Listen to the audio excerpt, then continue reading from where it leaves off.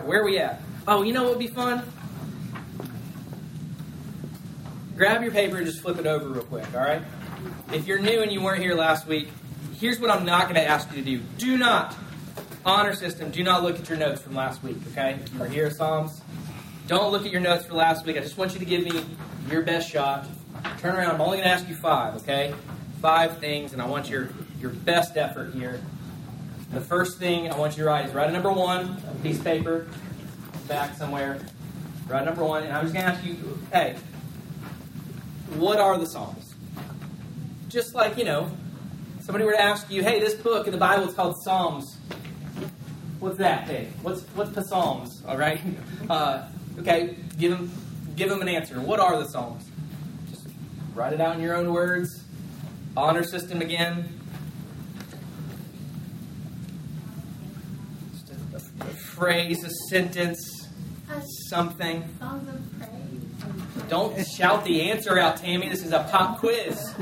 Nobody writes songs of praise. If you have that, scratch it out. I won't believe that came up with it. Just your best effort, silently to yourself. No cheating. Don't talk to. All right. Everybody got something down, a guess down? All right. Good. Number 2, here's what I want you to do. I want you to write as many authors of Psalms as you can remember. Okay? As many of the authors of Psalms as you can just throw out there. Just try your best. Maybe you just get one who wrote predominantly most of them. That's okay. Just throwing it out there.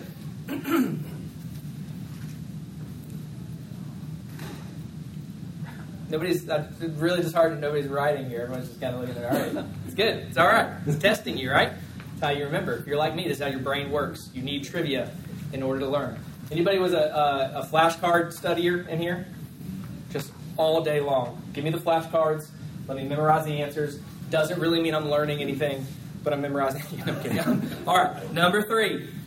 The Psalms are divided into how many books within the Psalms? Not how many chapters, but they are divided and structured into how many books?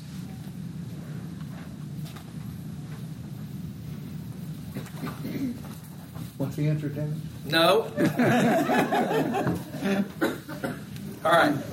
Number 4, I want you to do your best to name as many different kinds of Psalms as you can. Remember, we said there are 11 different types of Psalms, at least 11. There are Psalms of and Psalms of and Psalms of and just try your best to name those out, write those down as best you can. This is so much fun for me. I can't tell you.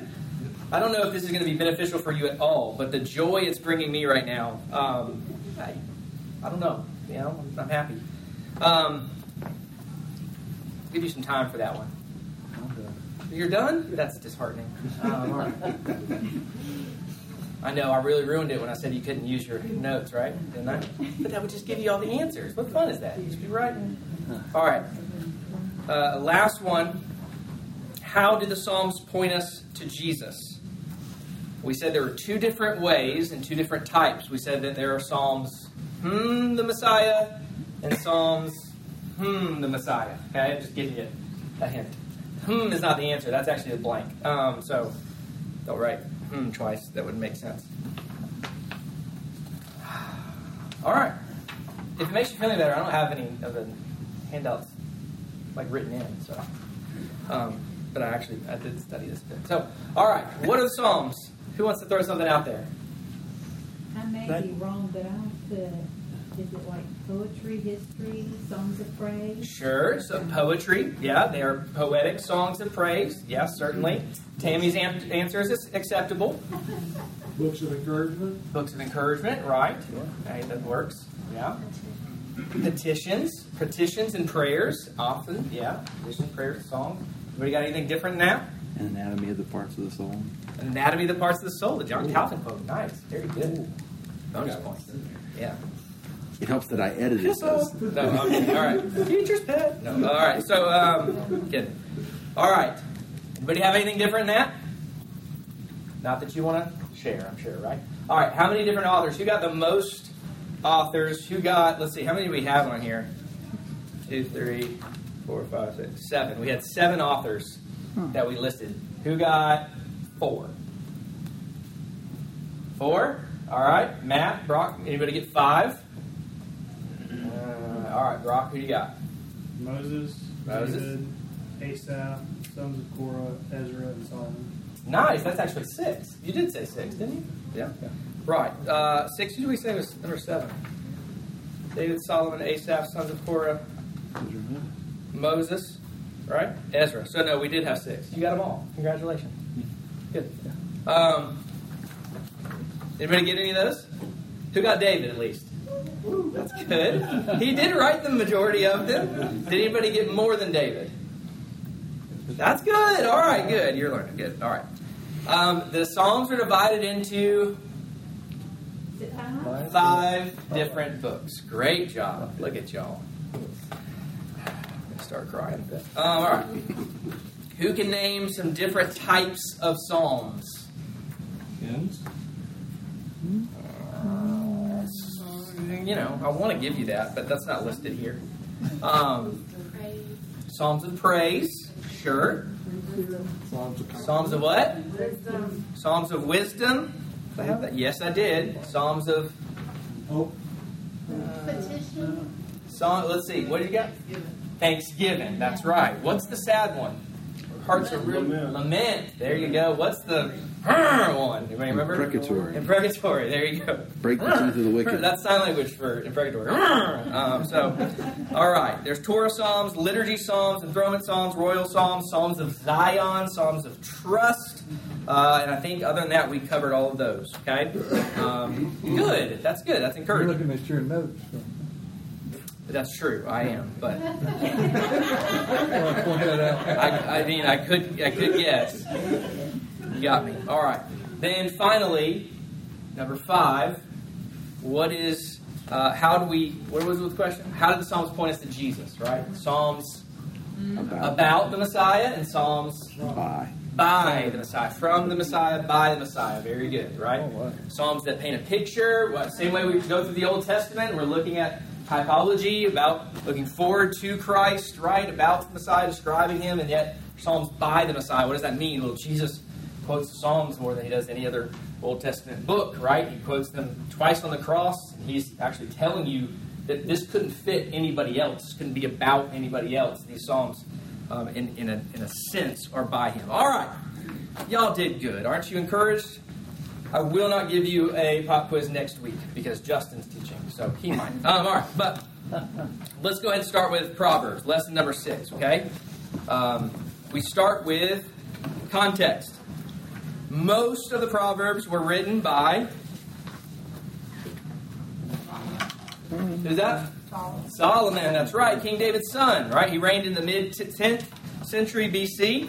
And when we talk about historical context, the only real historical context to speak of is that King Solomon's reign was prosperous and peaceful, particularly in a time in history of Israel. Now, I know you're thinking, we went over Solomon, and it didn't seem as if it ended all that well. No, it didn't.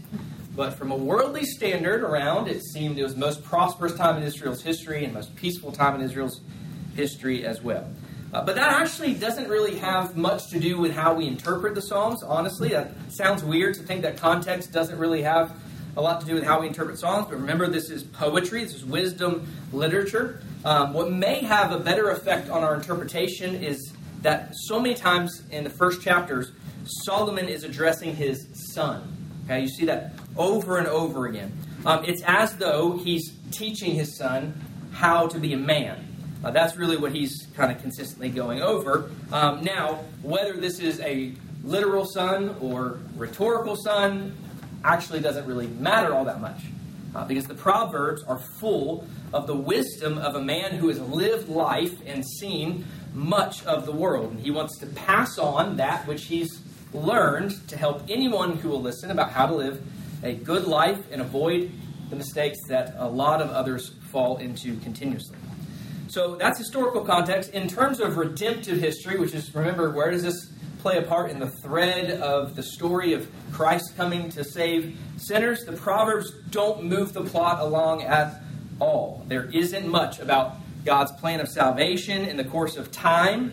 But as we mentioned last week, we know that Solomon is in fact a type of Christ, right? Just like David is. So the Proverbs typify the wisdom that a king needs to rule over God's people. Of course, we know, particularly from just studying history, that only Christ possesses the greatest wisdom and can rule over God's people forever. So, Solomon's reign begins part of the golden days of the kingship of Israel, and it's apropos that he wrote much of the wisdom literature in Israel. What's the theme? There are a lot of themes and principles in the book of Proverbs, but we can generalize pretty much the whole book like this. Wisdom is fearing the Lord, being teachable, and having skill in godly living. That's the theme. Fearing the Lord, being teachable, and having skill in godly living. Now, that being a central theme of the book, many issues are addressed in the Proverbs. So many issues. You've got things like the fear of the Lord, the power of the tongue, what makes a godly woman, and how a man should beware of ungodly women, what it means to truly live life, the very pursuit of wisdom itself, that is to say, how to get wisdom, receiving instruction, the sovereignty of God, honesty, marriage, sex, family, work, economics, generosity, friendship, and on and on and on. So many different issues addressed. We'll see a lot of that in the Proverbs. We're also going to see a lot of characters in Proverbs. These characters are actually going to serve as comparisons between opposite ways of life. We'll see the wise man compared with the fool, or the simple man compared with the righteous and the wicked, the diligent, hardworking man compared with the lazy or sluggard, right? Lady Wisdom and the harlot. So there are really a lot of themes and a number of characters who embody them. Nonetheless, we'll see that many themes will really revolve around these three things. Pay attention to your notes here. 1, fearing God means living life in relation to the truth about who He is. That's 1. 2, wisdom is often defined in the book of Proverbs as the attitude of teachability. That's key. Attitude of teachability. Often there's really less of a focus on what someone knows and more of a focus on whether or not they're willing to listen and learn more, or whether they're sadly already wise in their own eyes, unwilling to humbly submit to the teaching of others. That's what wisdom is, right? We know that wisdom is not just knowledge. Wisdom is what you do with what you know. If you're like me, you may know a whole lot of people who have tons of knowledge, but zero wisdom. And you might know some people who have quite a bit of wisdom and not nearly as much knowledge. But what wisdom is what you do with what you know. Finally, the third thing is wisdom is knowing how to apply the truth about God and the world to your life. How to apply it. It's a lot more than just knowing things. Again, it's knowing what to do with that knowledge now that you have it, in order, purposed with living a more godly life. So however wisdom is presented and promoted at any point in the book, it's very important to understand this. The Lord is the grounds, the means, and the goal of wisdom. What I mean by ground is that all wisdom is first found where? In God. Right? Since He's the creator of all things, anything that's going to be known in His universe is not entirely really understood until it's understood in relation to who He is, to why He created that very thing, to what it tells us about Him, and so forth. So the Lord is the ground, but then God is also the means by which any of us get wisdom. All wisdom comes from God as a gift. That means if anybody has wisdom, doesn't necessarily come with your gray hair, as I'm learning, it's because God has given it to him or her. Thus, He's also the one who gives more wisdom. So I say that God is the ground of wisdom. He's the means of wisdom. He's also the what of wisdom? The goal. By the goal of wisdom, what do I mean? I mean that the ultimate value of wisdom, you know what it is? To know God better, right? That's it. Knowing God is the end, the greatest good of having wisdom whatsoever. So, as we see there, wisdom is not therefore an end in itself, but it recognizes God, for He's the ground, comes from God, because He is the means, then it will result in recognizing Him and His ways all the more, hence the wisdom of God. You've got the outline with pivotal text there. That, remember, is for your Bible reading to give you an overview. Don't necessarily have to go through that every week, but as you're reading through the Proverbs, typically, if you have a study Bible, you have something like this, even more in detail at the beginning of the book. We give you our own one just to kind of simplify and to walk through as a survey. So, you've got the outline with pivotal text there. All right. Let's think about what the Proverbs actually are now. First, examine what the Proverbs are now and what makes them different from other types of Scripture. This is going to be interesting, okay? Most of the Scriptures teach eternal, unassailable truth about God, man, and the world, but the Proverbs are just a wee bit different, okay? They're still inspired. They're certainly still profitable, obviously, as well. They're unique in that most of them aren't exactly hard and fast rules that govern the universe or guarantees in life. Rather, what they are general principles and observations that can be drawn from the created order by those who fear the Lord. Okay? General principles and observations that can be drawn from the created order by those who fear the Lord. Take, for example, Proverbs 26:27. Anybody want to read that for me? Whoever digs a pit will fall into it, and he who rolls a stone will have it roll back on them. I'm so glad you read that one, brother. Can I ask you a question? Have you ever dug a pit before? Yeah. Did you fall into it every time? No. Well, what's wrong with the Word of God? It says, he who digs a pit falls into it. Right? Well, okay. Does that mean that everybody who's ever dug a pit has fallen into it? Everyone who's rolled a stone before has been crushed by that stone? No. Probably dug a pit and rolled stones in safety. I'm sure that's still a thing. But what the Proverb's saying has more to do with deceit, right? Digging a pit here is for the intent of harming someone. Rolling a stone is with the intent of trying to fudge property boundaries, which were marked by stones in the ancient Near East. So the writer is saying that your deceit will only come back to bite you in the end. That's its purpose. That's a good principle to live by and always remember, isn't it? Your deceit will come back to bite you.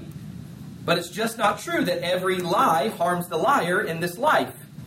Yes, ultimately every lie will be found out in the day of judgment. There will be no hiding from the penetrating gaze of the Almighty. However, here in this life, isn't it true that many people tell lies and get away with them? I'm sure you can think of any number of lies you've told and gotten away with. Our time of confession is on Sunday, certainly, but you're welcome to confess that on Wednesday nights too. But that doesn't negate the truth of the proverb. Generally speaking, lies do come back to bite us in the end. For every lie you've gotten away with, I'm sure you can also think of a dozen situations where that lie has returned on your own head worse than it was before. Don't look around, just keep your head down, right? So the application of that proverb then is what? Don't try to deceive people, because 9 out of 10 times you will only harm yourself in that very deceit. Nonetheless, there are, however, proverbs that are always true. We find those all throughout Proverbs as well. There are some that do convey eternal truth about God and the hard and fast workings of the universe. These can be spotted because they make sweeping claims that simply can't apply sometimes and not others. For example, Proverbs 16:33 says, "The lot is cast into the lap, but its every decision is from the Lord." Okay, so this is a proverb that's affirming what? God's what? Sovereignty, right? Absolutely. If he's not sovereign all the time, then he's not God. He's not sovereign any of the time, right? Furthermore, what does the proverb say? How many decisions are from the Lord? Every. That every is a bit of a giveaway, isn't it? So this proverb functions more as a true saying about things than a principle or some sort of advice. Got it? All right, what about Proverbs 17:15? This is a good one. He who justifies the wicked and he who condemns the just both of them alike are an abomination to the Lord. Have you heard that one before?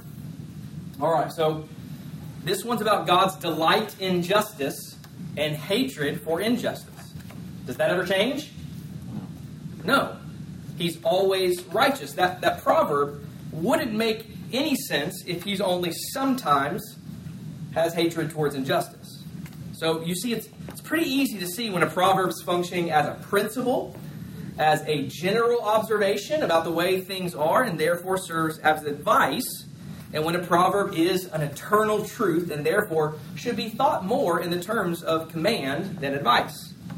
So, okay, how do we interpret those things, and how do we interpret the Psalms in general? So last week, you remember we talked briefly in Hebrews about parallelism? And if you got the reading assignments for this week's text, you're going to see a lot of parallels, not parallelism, but you're supposed to be noting comparisons and parallels. But in poetry, we see a lot of what we call parallelism, or one line, the next line often expands on the line before. Well, the Proverbs are a style of poetry, so everything that we said last week about Psalms and parallelism will apply here as well. Yet they're still slightly different because the Psalms don't often use the contrast as much as the Proverbs. The Proverbs use contrast a lot more. That is to say, in the simplest terms, they use the word but a lot more. So here's a simple step to help you interpret the Psalms. And we're going to use Proverbs. Sorry, I got Psalms in the mind now. We're going to use Proverbs 10:8 to start, okay? 10:8. The wise in heart will receive commandments, but a parting fool shall fall. I read that the same way, too, the first time. It's really funny you said it. A prating fool shall fall. What is it? We don't know what that word is, because we don't typically use that, do we? Right? You know what prating is? To talk foolishly and at length about something, right? Foolishly and at tedious length about something. So you remember last week I told you about the great chiropractor fight of Mother's Day 2019 between Adam and Cody Page? Those are prating fools having those conversations, all right? So, the prating fool. So how do we interpret this psalm? The wise in heart will receive commands, but a prating fool will fall. How do we do it? Okay, first we determine the parallelisms. What in the second line there is in parallel with the wise in heart?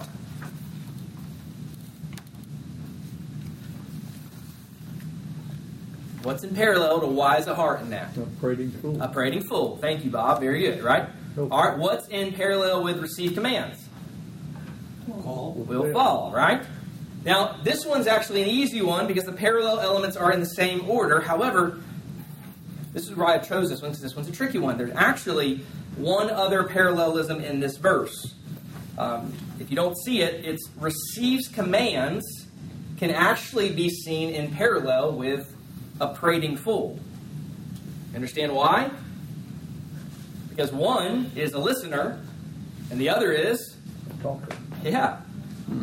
So here's the thing. When you come to poetry and interpreting poetry, it's rare you see somebody preach line by line through Proverbs, because you almost have to do this with every single proverb. But when you're interpreting poetry, it's not an exact science all the time, okay? But this new parallelism we found, right, the idea that prating fool is actually parallel with receive commands, kind of negates the first ones we saw to its meaning. So the point is slowing down and mulling over the text like this is opening our eyes to some possible different and correct interpretations. So we first identify the parallelisms. Second, we identify the figure of speech. In the example we looked at earlier that Brother John read for us, we said that digging a pit and rolling a stone were ways of talking about deception. Well, are there any figures of speech here? Prating fool, right? Sort of a figure of speech. It's, as we talked about, one who talks a lot. Further, it probably means one who talks so much that they don't have time to listen. And what does fall mean? Literal? Most likely this would mean trouble or tragedy will come to whatever relationship it is in which you behave like a prating fool. Like Matthew 7. Right, Matthew 7, yeah. So whether it be with a spouse or an employee or a parent, etc. So one last thing we may need to notice here is that this proverb in particular has to do with superiors. Did you notice that? How do we know it deals with superiors? What's it say? Accept commands. Yeah, receive or accept commands, right? Well, that's got to have to do with superiors. It's not talking about from your toddlers, right? We know that. It's the case because of the rest of Scripture. So this proves as little to do how we relate to our children or students or strangers we meet. Those are the type of people who usually give us commands. So we have parallelisms. We identify that. We have figures of speech. Thirdly, we summarize what the proverb says in your own words based on what you found so far. So what might a summary statement sound like here? Glad you asked, because I wrote this out. To be wise is not to be above counsel, not to be above advice or commands, but to be wise is to listen to such. However, if you're unsubmissive and always running your mouth, even finding excuses for not obeying, you will wreck your relationship. Okay? Number 4.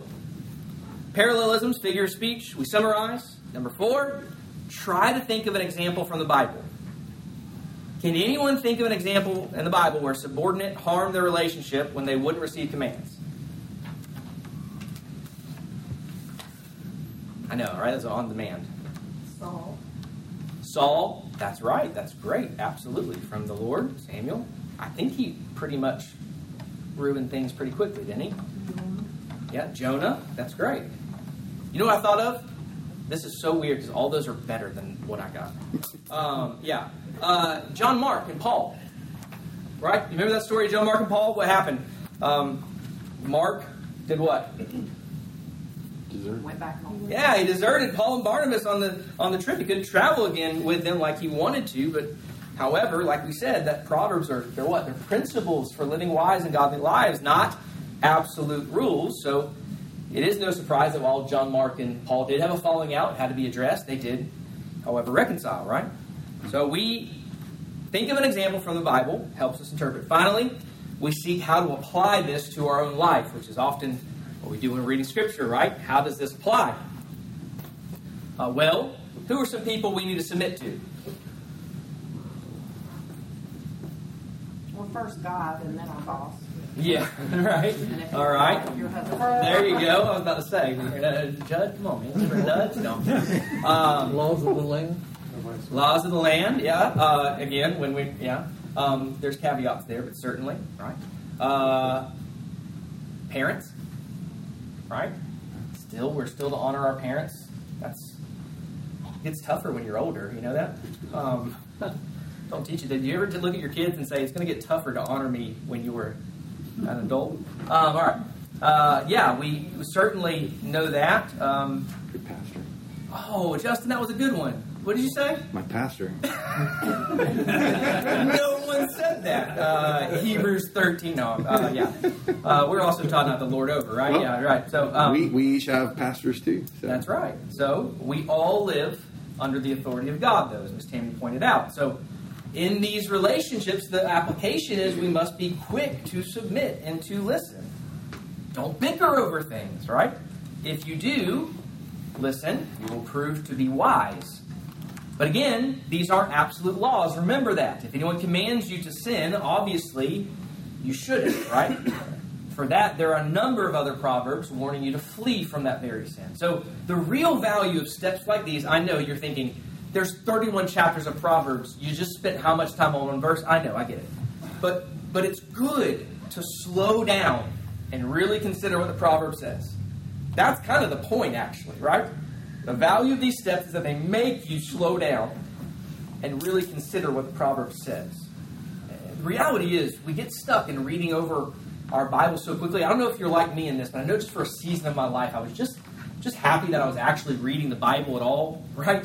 And I thought, well, this is good enough, right? I got my chapter down. I've read all through the Bible. I read a chapter a day or whatever the Bible reading plan was. And in the New Testament, I got through it. That's good. That's how I read my Bible. But we always are growing in our Bible reading. The next step is meditation, chewing over the Word of God. Don't just be satisfied with saying my eyes are over it. but really chew on it, understand it, dissect it, take your time with it. You're really doing yourself very little benefit if all you're doing is reading to check a box without letting the Word of Christ richly dwell within you, right? So this is why we give you these opportunities. They'll cause things, by the way, when you do that, it will cause things to jump out at you like they never have before. So, theme text. There are a lot of proverbs you can throw yourself into, really meditate over and apply to your life. The first 9 and the last 2 chapters are full of proverbs that are thematically related. They're extended dialogues on wisdom that tell us how exactly to attain it, how to apply it. And then the rest of the book has independent proverbs like the one we just looked at. They stand on their own, independent from their surrounding context. But wherever you find yourself in the Proverbs, it'd be very helpful to remember what we said at the beginning of class, right? The Lord is the grounds, the means, and the goal of wisdom. He's the beginning, middle, and the end of all wisdom. All right, let's dive through it quickly. Look, I've got this page, and this page. We've got 10 minutes. Let's go. Turn to chapter 1, verse 7. Someone read that for me. The fear of the Lord God is the beginning of knowledge. Fools despise wisdom and instruction. So the beginning of all knowledge, the starting place of all wisdom is in where?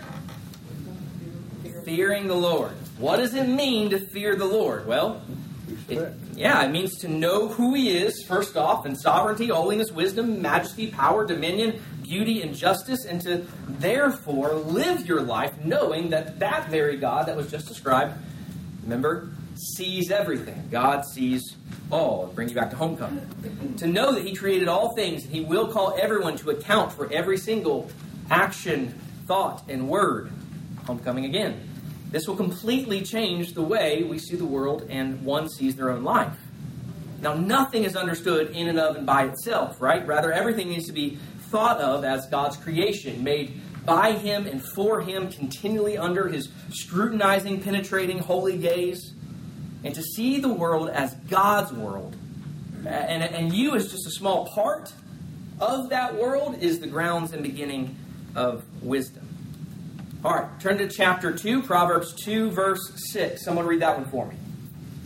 For the Lord gives wisdom, from His mouth come knowledge and understanding. Thank you, Miss Debbie. There are a lot of proverbs that instruct us on how to get wisdom.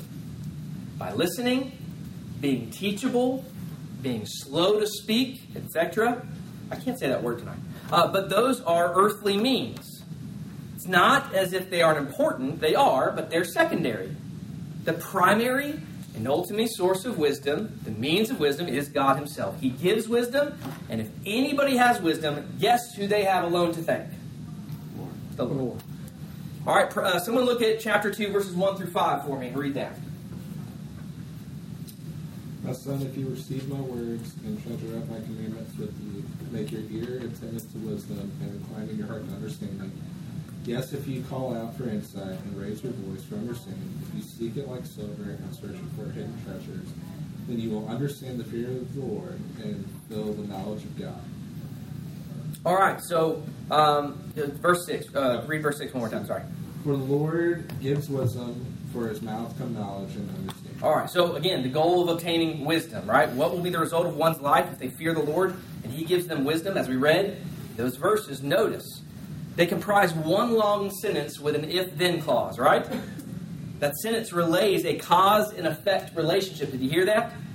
If you accept words of wisdom, if you turn your ear to wisdom, if you call out for more wisdom, if you search for it as silver, then you will understand the fear of the Lord and find the knowledge of God.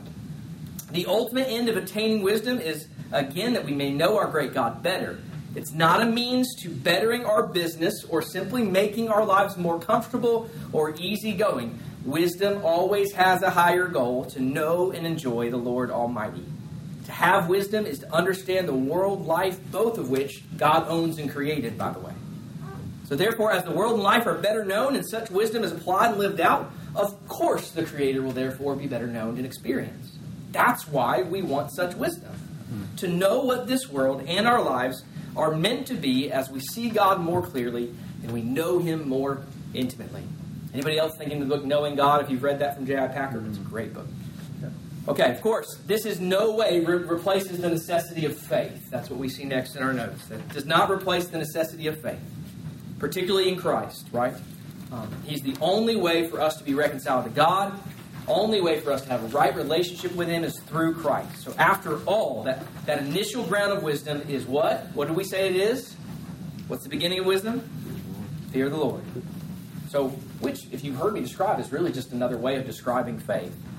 So faith is the starting point. And all who have faith in Christ have a relationship with God. But it's not secret. There's some secret that some know God better than others. Some seem able to live their lives more in line with the gospel than others. This is because they have set their hearts to obtain wisdom. That's the only way. And the Lord has given it to them. So we're coming to the conclusion, okay? We can't conclude without asking what question? Who knows what we need to ask? It's in your notes, I think, right? Where are Jesus and the gospel and the Guys, Proverbs? always. Remember Sunday morning? Who's the main character of the Old Testament? Jesus. You know who the main character of Proverbs is? You might be thinking, you really haven't mentioned Jesus' name a whole lot here. How is he the main character? Well, let's see. Where are Jesus and the gospel in Proverbs? First, we understand that Christ was the embodiment of wisdom. In Matthew chapter 12, verse 42, Jesus said that he's greater than Solomon in all his wisdom. No one understood the world and life and the consequences of one's actions like Jesus did. Now, the wisest thing any of us can do is to repent of our sins and place our faith in Jesus Christ. 1 Corinthians chapter 1 and chapter 2 are just beautiful. Wish we had time to go there. But in that, Paul glories in the wisdom of the gospel. He marvels that this gospel is so wise that it supersedes all human attempts at wisdom by all the wisest men to ever walk the face of the earth. But it's only in that gospel that God can be known. So no matter how wise one might be in earthly things, without the gospel, their wisdom is still insufficient to know God. Thus, God's wisdom in the gospel makes man's wisdom appear as foolishness. All right, let's wrap it up. Proverbs, they're full of rich wisdom, right? Read them slowly. Read them contemplatively. But by all means, we have to strive to apply them as well. And so we understand the fear of the Lord and we find the knowledge of God. How do we apply it?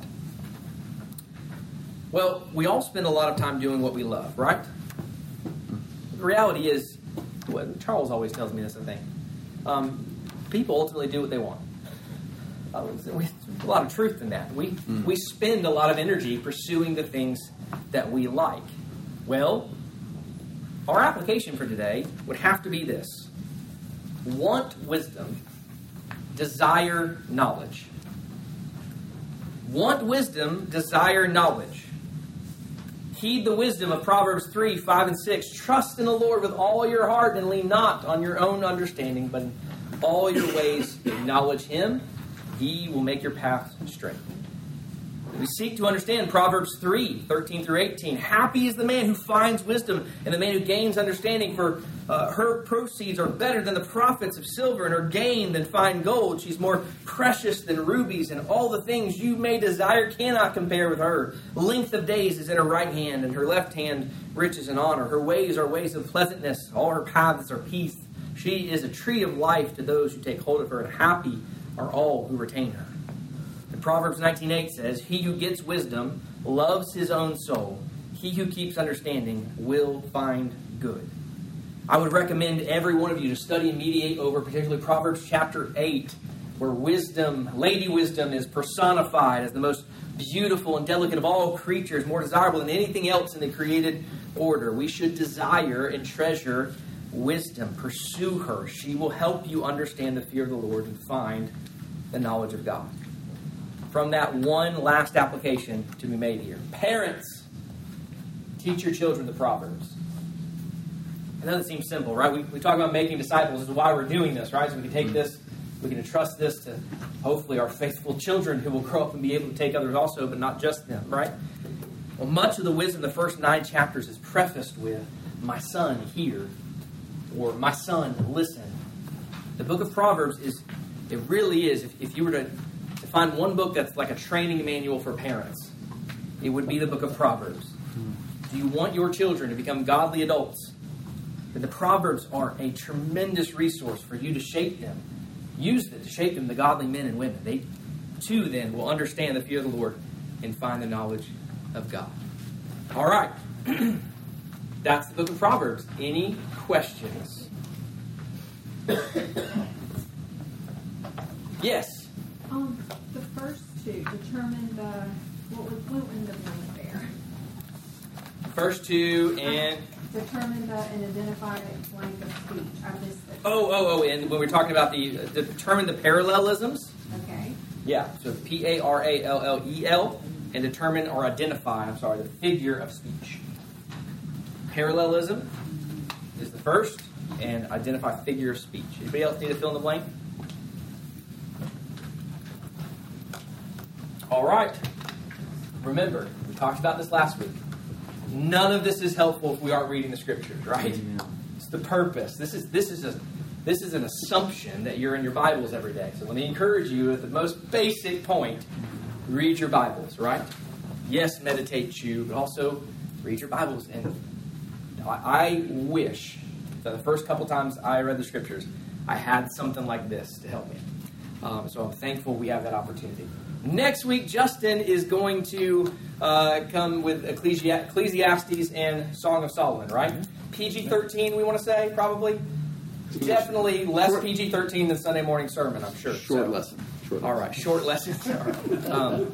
Our seminary professor often said that Song of Solomon was a honeymoon gift. And so he wouldn't go over it in Old Testament survey because it was between husband and wife. So, but Justin, you're going to go over it. All right, let's pray together. Lord, thank you for this day. Thank you for these people. Thank you for these Proverbs, Lord. Thank you for the truth that you are, Lord, the ground, the means, the goal of wisdom. Lord, help us to understand that. Help us not to simply want wisdom so we can better our neighbor or put them down with our experience, Father, but we honestly desire wisdom because in it we know you better. Help us, Lord, to discern these things and help us to grow in our faith and walks each day. In Jesus' name we pray.